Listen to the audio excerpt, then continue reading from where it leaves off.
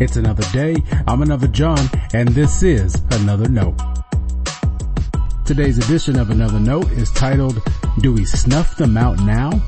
And our scripture reference today is taken from Matthew chapter 9, verses 14 through 17. And as always, may the Lord add His blessing to the reading and hearing of His holy word.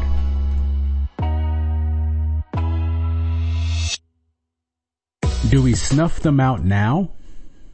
That's a question I've been jokingly asked at more than one wedding rehearsal. Most of the weddings I've officiated have included the wedding candle. The way I try to ensure how that works is like this. There are 3 candles in total. 2 of the candles are lit at the beginning of the ceremony.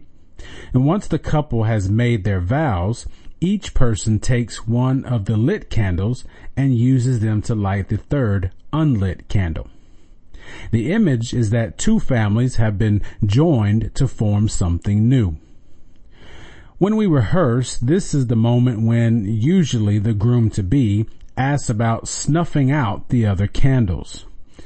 My response usually goes something like this. No, because, like it or not, you're not getting rid of her family or yours. A new thing is being created at a wedding.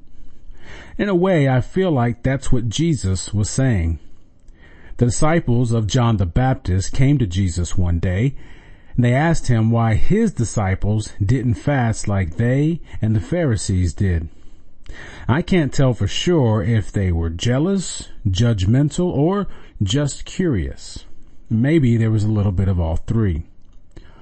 Jesus tells them his disciples are with the bridegroom, and since they are, they do things differently.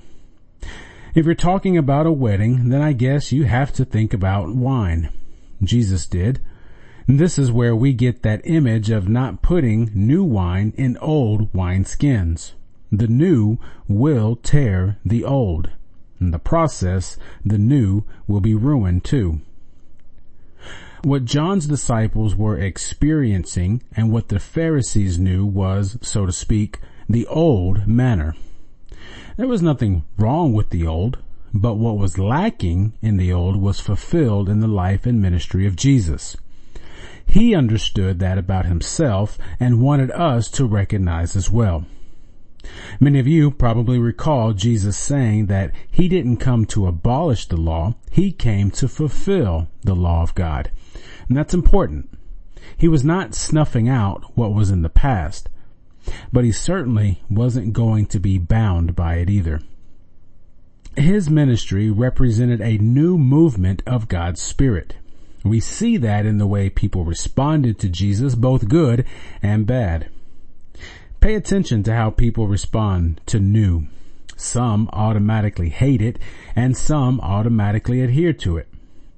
And this may be a side note, but I've also noticed that some people who say they look for the new or that they like change actually don't.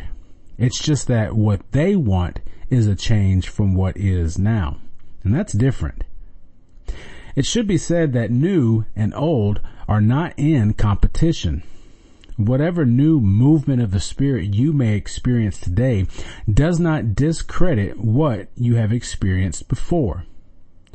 Knowing there is nothing new under the sun, I'm convinced most of what we call new is more like repackaged old. It's just new to us.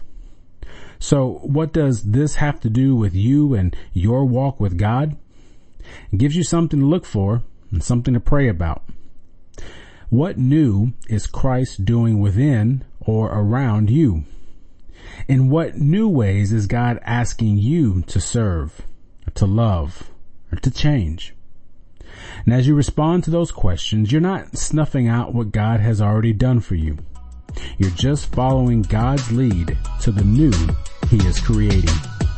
Stay blessed.